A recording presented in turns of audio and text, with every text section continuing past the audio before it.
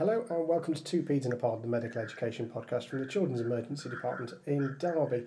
Today is a very special and somewhat different and potentially disastrous attempt at a podcast that we're going to do via phone. And I'm very pleased to be joined today by somebody who is going to be incredibly familiar to anybody in this country involved in paediatric emergency medicine, and that's Dr. Damien Rowland. Good evening, Damien. Good evening. He's there. Fantastic. It vaguely works. Excellent. Thank you so much for joining us this evening, Damien. So many people will know you from your work in research and PEM and particularly social media. You are, to me, just my old JHO. So at least we're clear on where we stand to start with. You've always been my favourite SHO, Ian. So. Excellent. There you go. That's how we start. So we are going to talk a little bit about research this evening. And for me, when I was a trainee, and I used to sit there in journal clubs and think, gosh, this is all very clever, research was always something other people did. How did you get involved in research, and why? Yeah, it's a good question, because certainly when I started in medicine, research existed as a form of something to aspire to and how we learned, but it wasn't something I don't remember ever being particularly interested in until I was doing my PICU attachment, I suppose just before I became a registrar. And one of the consultants, Harish Vyas at the University of Nottingham, he seemed to have so much knowledge and enthusiasm for medical literature, and some of it was quite scary and a bit off-putting because he just quote stuff. But you could just see how enthused he was about applying stuff that had been developed and learned through academic studies, and just applying it to the patients he saw in front of him. And that just inspired me to get interested in research, I suppose. Okay, yeah, I knew Harish as well very well, and his sort of almost encyclopedic knowledge was quite frightening at times, that he would quote. I think that's all he did when he went home, was just read papers, was my impression. So how did you get started? Did you just sort of say, yes, I'll start collecting data for X, Y, and Z studies? Because I think that's where many people think, well, how the hell do I get started in this? Well, I think I got quite lucky, but I think the important first differentiation is this term kind of academia, which I think is probably off-putting to a lot of people, because it sounds very high-end university and a bit distant, but actually a lot of work that kind of doctors can do at the moment, even something as simple as audit, can actually have quite important research implications. So we get involved in the concept of using an evidence base, kind of taking knowledge from studies and applying in practice, or collating our own evidence of local practice. And in a way, that is part of the research journey. And I think in a way, kind of research and data gathering is probably a better term at the uni end than thinking about kind of academia. But I was so fortunate, because I went to Australia for a year just after getting my membership exams for the Royal College of Paediatrics. And during that time, I just had a bit of free time. I was given a day or half day, I can't remember, just to develop projects. And that just gave me an opportunity just to think about something that I'd seen in the Children's Emergency Department where I was working, which was the outcome of blood cultures and other tests taken for children who had pneumonia. And I did it wasn't really a study, it was more of a kind of a data collection exercise, but looking at how often a blood culture or the results taken for children who had pneumonia actually change practice. Now, this study has been replicated millions of times, and virtually any study that's ever been done of children who present with pneumonia to a clinical setting, the blood cultures taken almost never change practice and are almost worthless in some respects. Until you start thinking about actually how do we know what the current either phenotypes, genotypes, and bacterial markers are. So you can't not do them, but actually they never change what we clinically do. And I find that quite an interesting research and governance conundrum. So do you think sort of just that getting that involved to start with makes you think, well, that was interesting. What's the next thing, and what's the next thing, and what's the next thing? Is that sort of how it worked for you, do you think? Well, it certainly worked like that for me, but I think it makes you look at, one, your own practice. So I think research is really good at shining a light on, actually, are you as good as practicing as you think you are? Because often people find they're not. Are your colleagues or your organisation as good as practicing as they may think they are? And both of those things are good at shining a light. And I think that's how I hope people get involved. It's not about saving the world. You're not going to suddenly publish the paper that's going to get you a Nobel Prize. But actually doing a small amount of work locally might actually just improve people's practice, even if it doesn't produce groundbreaking results. And I think that can only be a good thing. Yeah, because I guess maybe people might feel quite daunted that, I've got to produce something that's going to appear in JAMA or the BMJ or something like that. But that's not necessarily the case.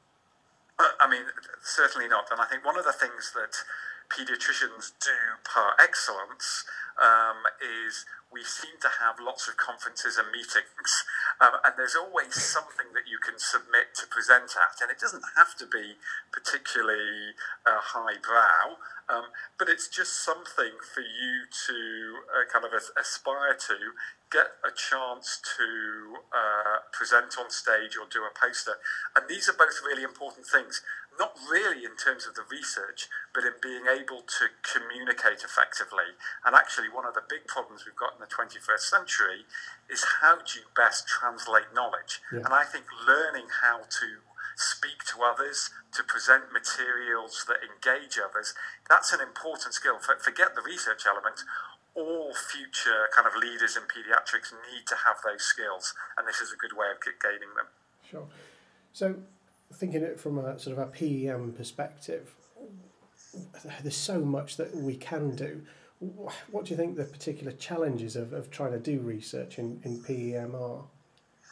I think there's a couple of facets to that. So let's, from my perspective, as someone who has a bit of given time to work up kind of research proposals and kind of deliver studies that are supposed to have some impact, because that's kind of the sword of Damocles hanging over my head, kind of to produce stuff, is the fact that we do things on scale, which is brilliant. We've got loads of patients, but it's busy. Clinicians are quite busy. The studies that we need to do sometimes involve a bit of time, and finding the time to consent or do those extra tests or do those explanations can be very challenging in the PEM environment. Having said that, I think there's a lot of work that's been done recently at this. One, the concept of deferred consent. I think the ECLIPSE study is a great example of that, where you don't get consent from the parents before you do what you need to do, and you take a bit of time afterwards, because the parents themselves ask for that. And Kerry Woodfall in Liverpool has done some amazing work at demonstrating that actually that the parents and the public want to have that stuff deferred, and that makes it much easier to do these bigger studies. Yeah, and of course that's where joining together works best, doesn't it? And that's where PERUQI comes in. So for those who've not heard of it, what is PERUQI, and what's your involvement with PERUQI? PERUQI is Paediatric Emergency Research United Kingdom and Ireland, and is the brainchild of a number of people, but I think I have to highlight Professor Ian McConaughey, who works in London, and Mark Little, who was the immediate past chair of PERUQI, both who have been kind of research leads and kind of my own personal gurus for some time. And they really felt that actually PEM clinicians were very collaborative. We were a merging specialty. We got on well with each other. Why can't we bring units together and do combined research? Because the whole is much greater than the sum of its parts. And so they did some very early studies exploring, one, what the research priorities are. So we just asked general PEM clinicians, what are your top 10 research things that you need answered? We looked specifically at asthma. And one of the early PERUQI studies demonstrated the huge variability there was between PEM clinicians when it came to treating moderate to severe asthma. And that's one of the things I love about research. We just realise how variable we are. So I've taken over as chair of PERUQI from Mark. And one of my ambitions is to continue the good work that's gone forward, and PERUQI has a regular stream of publications. But I'm really keen on developing others who might find research a bit frightening and help them develop their own skills. So we're about to launch something called Route to Research, where we just get people to submit ideas, and it's not going to be a complex form. The form won't be off-putting. You can just jot down a couple of sentences, but we as an executive can have a look at those and think, oh, actually, that's a really good idea. This person might not have the background skills to do this, but I know someone who can, and we can start helping people develop kind of research ideas of the future. Oh, that's fantastic. I mean, because that's one of the things that I like about PERUQI is that, you know, it's often a very collaborative. It's what are the things that people want to know? Because, you know, that's the things that those are the things that work best. Is because there's so many things that, as you say, you realise that I do something different from the person stood next to me who does something different, you know, 50 miles down the road. So this next Route to Research sounds excellent. Route to Research, yeah. Fantastic. And then do you collaborate with other organisations globally? So Aussie and North America and those sorts of things? I mean, one of the really nice things, so we have PERUQI, there's also something called PERN, so that's the Pediatric Emergency Research Networks. So PERN is PERUQI, but it's also PREDICT, which is the Australian version of PERUQI. Then there's PERC, which is the Canadian version. And then there's PECAN, which is the American version, and there are European versions. And so there are now international studies, and a couple of those have already been published. One was a recent one, which is really interesting, is looking at how often a PEM consultant does a critical procedure. So that is an intubation, intraosseous needle insertion, thoracotomy, etc. And actually, it is vanishingly rare. I remember answering the questionnaire and thinking, bloody hell, who does this? Yeah, and it's worryingly so, because actually these are skills we probably should have, but actually it is once in a blue moon. You may go a couple of years before something comes up, and actually that has massive training implications for kind of PEM organisations. So I think it was a really good question to answer and gave a real international flavour of the problems we face. And of course, then that leads on to, well, how are we going to organise this collaboration? How do we talk to each other? And of course, that's where, you know, social media comes in. And one of the things that you've pushed very hard and very enthusiastically for several years. And one of the things that, you know, I'm deeply interested in is sort of saying to all trainees, you really should be on Twitter. That's where stuff happens. Yeah, I mean, and certainly, I think this is a prime example of the new ways in which people kind of gather information. And I think, so let's take podcasts for an example. If you go back 10 years, kind of podcasts were only just starting to emerge. Now there's a podcast for every possible different specialty you can think of. And actually, that diversity is really good, because some of them are bad and some of them are good, but the user gets to choose. But social media is very good at percolating the stuff that works to the top and making it easily accessible.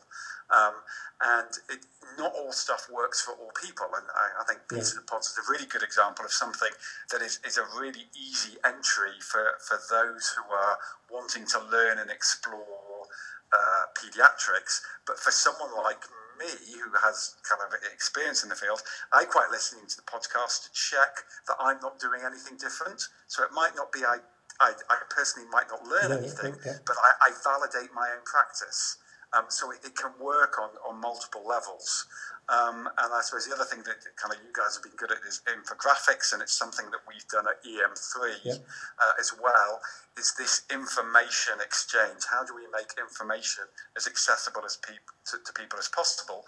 But we're also, we don't go OTT with it, so there's a couple of research papers that have shown that actually infographics, they're nice, people really like them, but knowledge retention afterwards might not be that great. So this isn't the be-all and end-all. We're not saying we're solving educational problems, but we're just providing different formats for people to be able to kind of look at their own practice, collaborate with others, and improve patient care. Yeah, and I think it's a bit about sort of, I guess, accessibility, as it's often a sort of simpler way into sort of these sorts of things. And you know, I'm a big fan of the SGEM and Ken Milne, and you know, he's always saying, be sceptical, even if you heard it on the Skeptic's Guide to Emergency Medicine, and that's absolutely right. It's not, these things are not sort of replacing thinking for yourself. They're a way in to think for yourself, is how I would see it.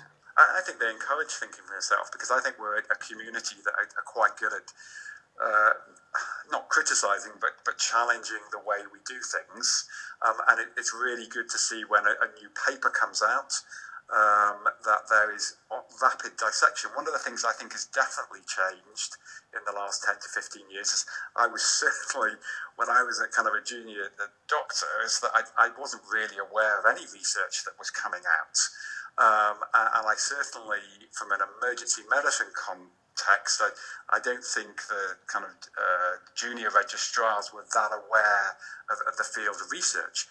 Now, with social media making things a little more accessible, and with some kind of a number of podcasts and blogs that bring research to you in a way that's accessible to you, when you wander around the shop floor, I think the junior doctors are much more aware of the currency of research and what's been published in the last couple of months. And I think that's entirely due to social media. Yeah, and I think you'd have to give something that you write for, and I've previously contributed to, is Don't Forget the Bubbles, and in particular the bubble wrap, which, you know, is an excellent resource of, you know, diving in and showcasing and pointing people towards current research.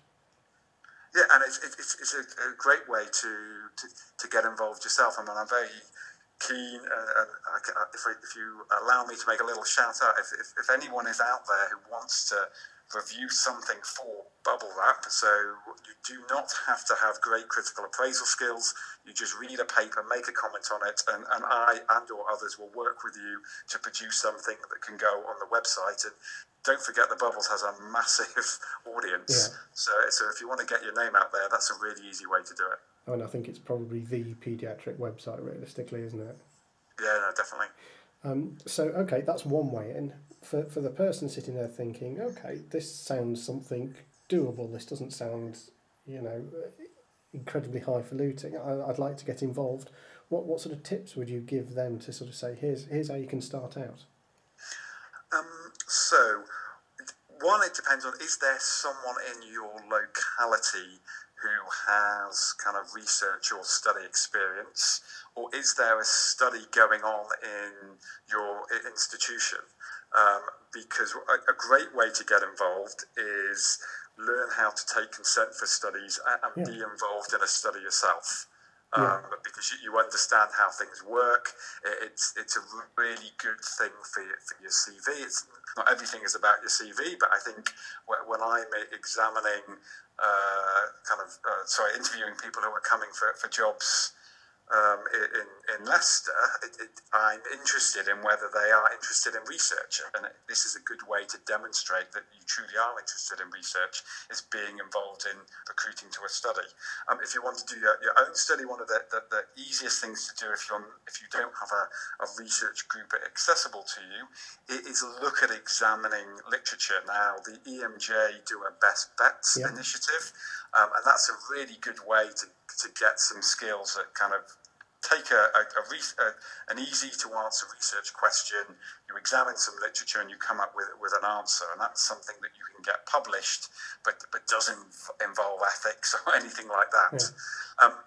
if you want to do actually some work, the easiest way in is to look at a service evaluation rather than going through to straight jumping to a randomized controls trial, because that's a lot of work. But there are lots of things that you can do to examine your local practice which are answering a research question, or I suppose more importantly, may lead to developing a research question.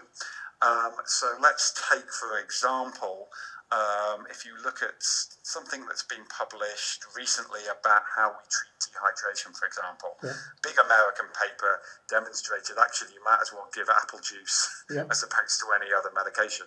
Now, personally, that study was interesting because I suspect loads of children in that we wouldn't have even considered dehydrated at all and would have sent home.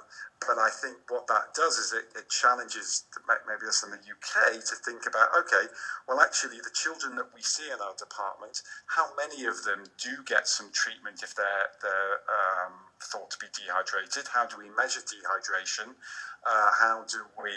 What's the average length of stay, for example? Is there any variabilities between age? These are all really good questions, and some of them are slightly audit-based, you're comparing to a standard, but some of them will make you think about, okay, well, why are we doing that, and is there a better way of doing it? Fantastic. So I think the take-home is maybe research isn't quite what you think it is. It's not quite that. I must organise an enormous multi-centre trial. They can start small, but they can be incredibly clinically relevant. And I think increasingly there are lots of increasing ways that people can access that. That would be my take-home from this, I think. Yeah, definitely. And I think using social media to work out what's going on out there, what people are interested in, and link yourself. So I have a number of collaborations that have come from people I've only met via kind of Twitter and other means. I've got a couple of papers published with people I've never even met face to face. So there's lots of opportunity out there. Lovely. And for those who wish to follow you, what's your Twitter handle? So I'm at Damien_Rowlands. But actually, one of the things I've been lucky enough to do, because my name's quite unique, if you just Google Damien or any spelling of Damien, it's A-N, but even if you put E-N in, my university site comes up at the top, so all my details are on there. Fantastic. And also, worth saying, Peruke is worth a follow as well, isn't it? Absolutely. Yeah, and we have just recently appointed a social media lead for Peruke. That's Katie Knight, who's going to be helping us kind of pump out a bit more information over the next year or so. Fantastic. So lots to look forward to. Damien, thank you so much for your time. It is very much appreciated. I shall let you go off and research a glass of wine or something like that now. But thank you for your time. It's a pleasure. Thanks a lot. Thank you.